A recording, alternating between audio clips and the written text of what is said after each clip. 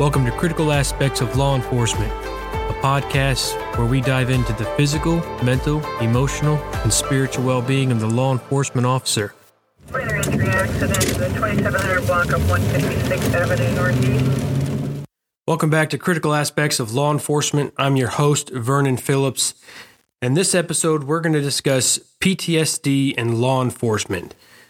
So with this month being PTSD Awareness Month, and also today, June 27th, being PTSD Awareness Day, I thought it was a good idea to get on here and discuss what PTSD, or post-traumatic stress disorder, looks like in the law enforcement profession. Now, if we define PTSD, the American Psychological Association defines PTSD as an anxiety problem that develops in some people after extremely traumatic events. What causes PTSD? Well, that's the experiencing or witnessing a traumatic event. So for someone in the general population, this could be natural disaster, serious accident, or sexual violence, threatened with death, or even just serious injury.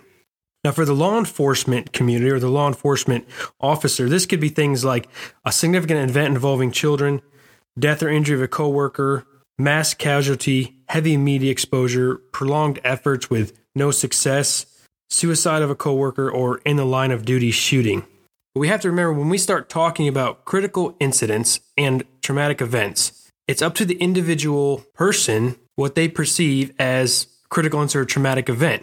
So what you may perceive as a critical incident or traumatic event in your life may be different than myself, and vice versa for others. So when we start looking at that and how that develops and begins to present in somebody's life, obviously there's symptoms that come with that. So we start looking at the symptoms of PTSD. We're going to have intrusive thoughts. So intrusive thoughts are repeated involuntary memories, distressing dreams, flashbacks of the traumatic event. You're going to have avoiding reminders of traumatic events. So that's going to be people, places, activities, or situations.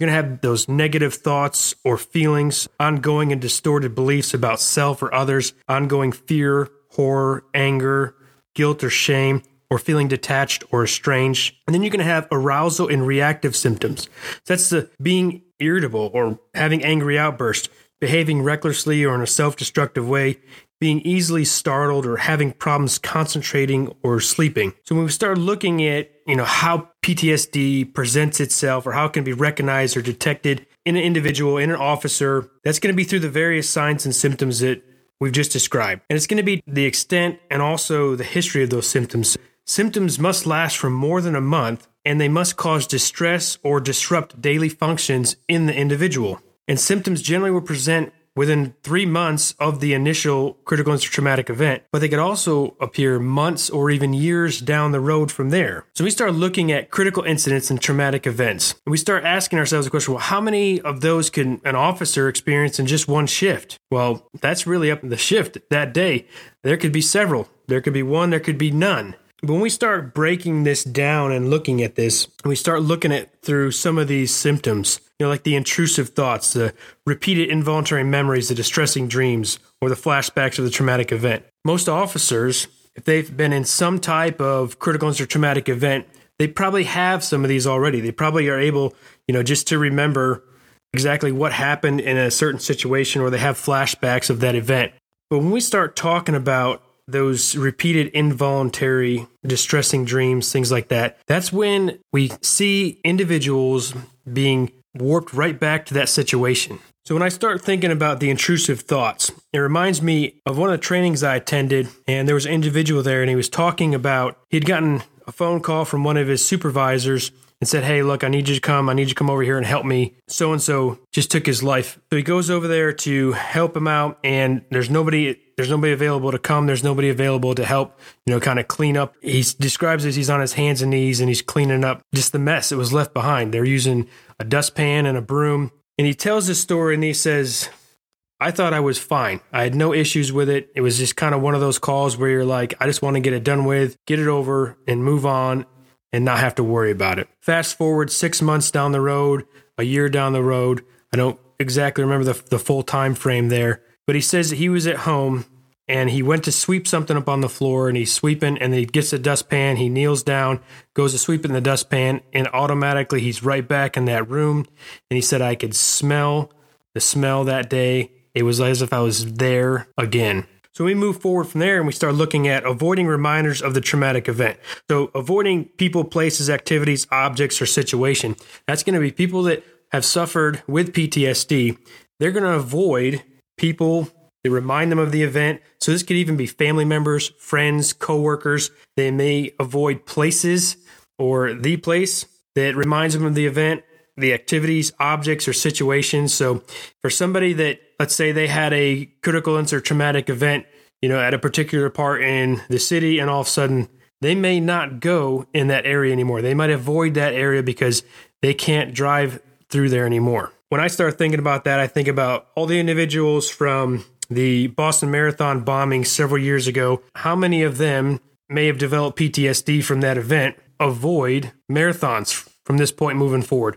Or maybe they avoid Boston in general moving forward. And that can also be hard for friends and families, especially if an individual is kind of separating themselves, pulling themselves away because they don't want that reminder. They don't want to have that reminder back in their life. The other thing is like the negative thoughts and feelings. So that ongoing and distorted belief about self and others. Or that ongoing fear, horror, anger, guilt, or shame, or feeling detached or estranged. That ongoing fear, horror, for them, that might be they're worried about something else happening. So they have this fear or this horror of what's going to happen. Or now they have a distorted belief about themselves or others. Maybe they feel they mishandled the situation. So now they feel that they're incapable or they're no longer confident in themselves, or maybe confident in someone else that maybe mishandled the situation, or they didn't get the support they needed from somebody, or just feeling detached or estranged because they can't express what they're feeling. So it's just going to cause that separation between friends and families and significant others.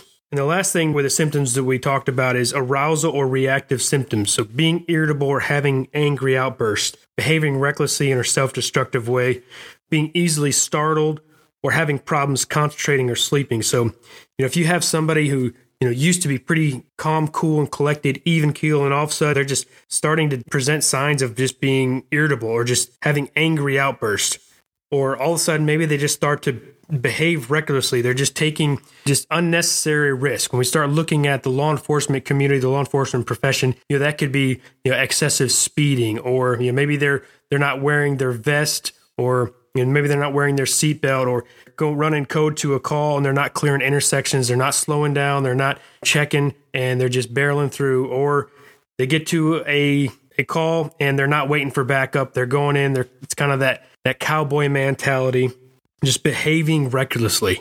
Or it could be other things like heavy alcohol or drug abuse. So the more time we spend learning these symptoms directly related to PTSD, the better we can recognize them or detect them, not only in our own lives, but also in the lives of other officers, our coworkers, or maybe even our friends or family. So when we start looking at PTSD and those symptoms, well, what are some of the ways that it can be treated? I mean, there's several different treatments that are available. There's things like cognitive behavioral therapy, or CBT. There's cognitive processing therapy, which is CPT. There's other forms of cognitive therapy. There's also narrative exposure therapy. You can look up more information on those. There's information on each of these types of therapies and treatments. You can go to the American Psychological Association. They'll give you a whole definition of what that looks like and how that works to help an individual suffering with PTSD to recover. So we start looking specifically at PTSD in law enforcement. There's over 900,000 sworn law enforcement officers in the U.S. today.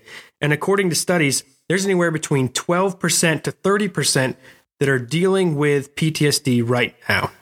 So when we think about that and we look at that, the reason that the studies are so wide range from 12% to 30% is because oftentimes that is attributed to the fact where people are unwilling to talk about it. They're unwilling to share exactly what's going on. So in some of those studies, they're not really actually saying, hey, this is really what's going on. But statistically, you're probably looking at 1 in every 4 officers is experiencing symptoms related to PTSD. So that means if there's a call for service and they show up to a citizen's home, that citizen has a 1 in 4 chance that the officer or the deputy that comes to their door is dealing with PTSD symptoms.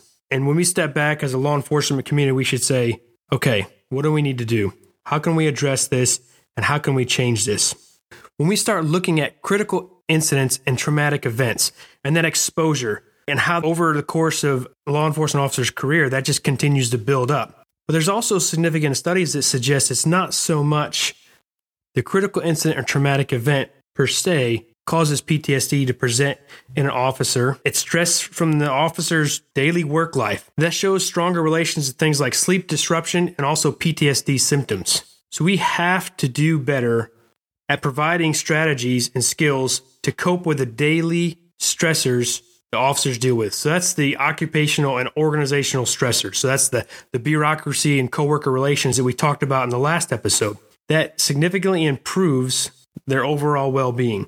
The more we actually invest into dealing with those, the better chance we have to address some of these things that are going on. So we start looking at how do we reduce PTSD symptoms and improve stress-related health in the law enforcement officer. We have to consider developing better stress management interventions that'll be skill-based and, embody just the idea of, hey, we need to look at this and we need to incorporate it into a training-focused police culture, which is what we already do. We train for various things. We train at the range. You do DTAC. So taking the necessary skills to deal with stress and other mental health presenting concerns that arise in the law enforcement community, we have to incorporate those into the law enforcement profession. So when we start looking at how do we address reducing PTSD symptoms and improve stress-related health in the law enforcement officer. In a recent article that just came out addressing this very thing, one of the suggestions that came up was mindfulness-based intervention, intentional, non-judgmental awareness of thought, emotions, and sensation through sitting and walking meditation, movement practices, self-inquiry, and group discussion. Now, there's a lot of law enforcement officers that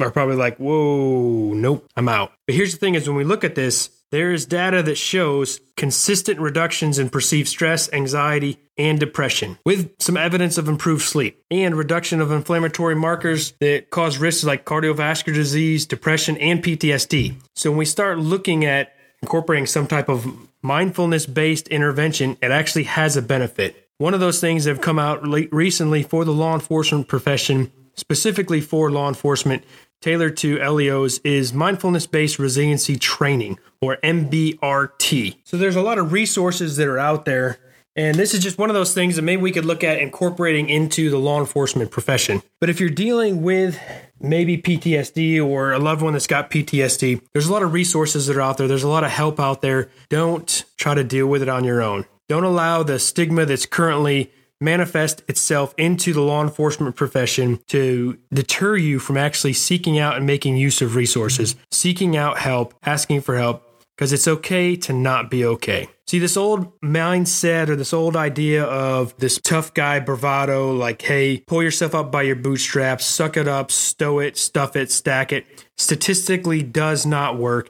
And when you look at the data, it's never worked, because oftentimes those individuals say, hey, I'm a tough guy, I don't have to deal with it, are often offsetting it with something like self-medication, so heavy alcohol or drug abuse or other things, and it's manifesting in their lives in some way. We have to look at other alternatives to actually help our law enforcement community. We have to try to talk more about this stuff because that's what reduces the stigma in law enforcement. This whole idea that we don't get mental health days and pull yourself up by your bootstraps or go find your safe place, that's just ignorance. Because when we start looking at any other injury, if there's an officer that gets hurt, they blow their knee out or they have something else, automatically they go out, hey, get better, hope to see you back. When we start talking about mental health, it's like, ooh, hold on now. The more we talk about this, the more we train about this, the more we educate ourselves on this, the more we reduce the stigma. And once we reduce the stigma, the better impact we have on the law enforcement community.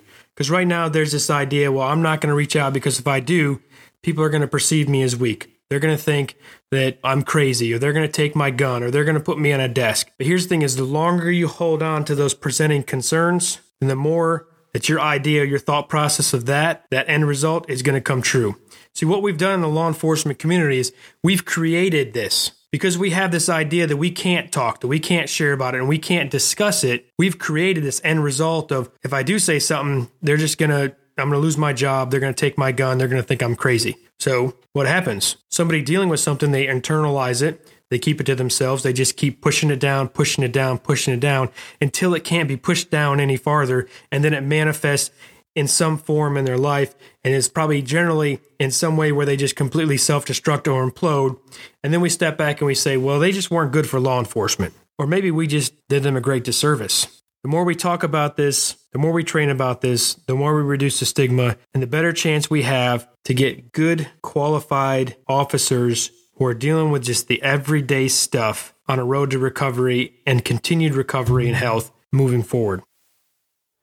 I appreciate you tuning in and listening to Critical Aspects of Law Enforcement. Remember to subscribe to the podcast and share this resource with your fellow officers. The goal of Critical Aspects is to serve, support, and sustain the law enforcement professionals. So head over to www.criticalaspects.org for more resources and information. And as always, God bless and be safe.